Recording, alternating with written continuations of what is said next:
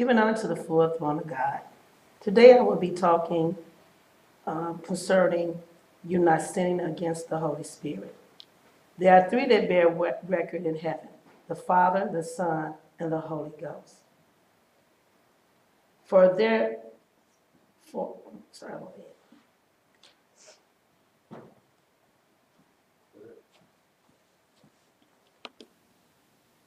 Giving honor to the full throne of God.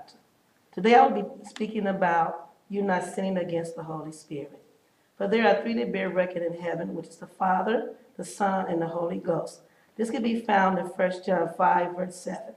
For there are three that bear record in heaven, the Father, the Word, and the Holy Ghost. And these three are one. The Word is Christ, who is the Son of God. The Holy Ghost is the third Godhead. The Holy Ghost is another name for the Holy Spirit. There are other names as well: the Comforter, the Spirit of Truth, and also the Teacher.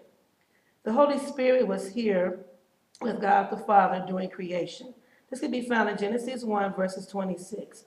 And God said, "Let us make man in our image, after our likeness, and let them have dominion over the fish in the sea, and the fowl of the air, and over the cattle, and over all the earth, and over every creeping thing that creepeth upon the earth." So you see, the word "us" lets you know that it was not just the Father that was there. It was the full throne of God. The Holy Spirit, the Holy Ghost, put the seed of Christ in Mary, which can be found in Matthew 1, verse 20. But while he thought on these things, behold, the angel of the Lord appeared unto him in a dream, saying, "Joseph, thou son of David, fear not to take unto thee Mary thy wife, for that which is conceived in her is of the Holy Ghost," which is the Holy Spirit. And now the Holy Spirit is that quiet voice that tells you right from wrong, which people call your conscience, but it is the Holy Spirit that speaks to you. You don't sin against the Holy Spirit. This can be found in Matthew 12, 31 to 32. "Wherefore I say unto you, all manner of sin and blasphemy shall be forgiven unto men, but the blasphemy against the Holy Ghost should not be forgiven unto men. And whosoever speaketh a word against the Son of Man, it shall be forgiven him. But whosoever speaketh against the Holy Ghost, it should not be forgiven him, neither in this world, neither in the world to come." And these are Christ's words. Now, what does it mean to blaspheme? What is the meaning of that? How can you blaspheme the Holy Ghost? Blaspheme is to sin over and over again. It is sinning willfully. This grieves the Holy Spirit. And this can be found in Ephesians 30.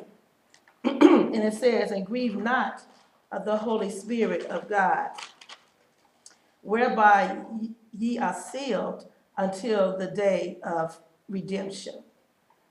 Let all bitterness and wrath and anger and clamor and evil speaking be put away from you with all malice."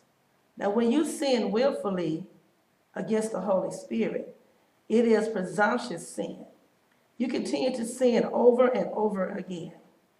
Now, Psalms 19:13, these are the words of David, which says, "Keep back thy servant also from presumptuous sins. Let them not have dominion over me. That shall I shall be upright, and I shall be innocent from the great transgression." Sinning against the Holy Spirit, it leads to death. It leads to eternal death. Also, when you teach false doctrine, whereas you're teaching against the commandments of God, this is also the quickest way to sin against the Holy Spirit. It quenches the Spirit. And it causes other people to commit things against the commandments. And they commit that great transgression.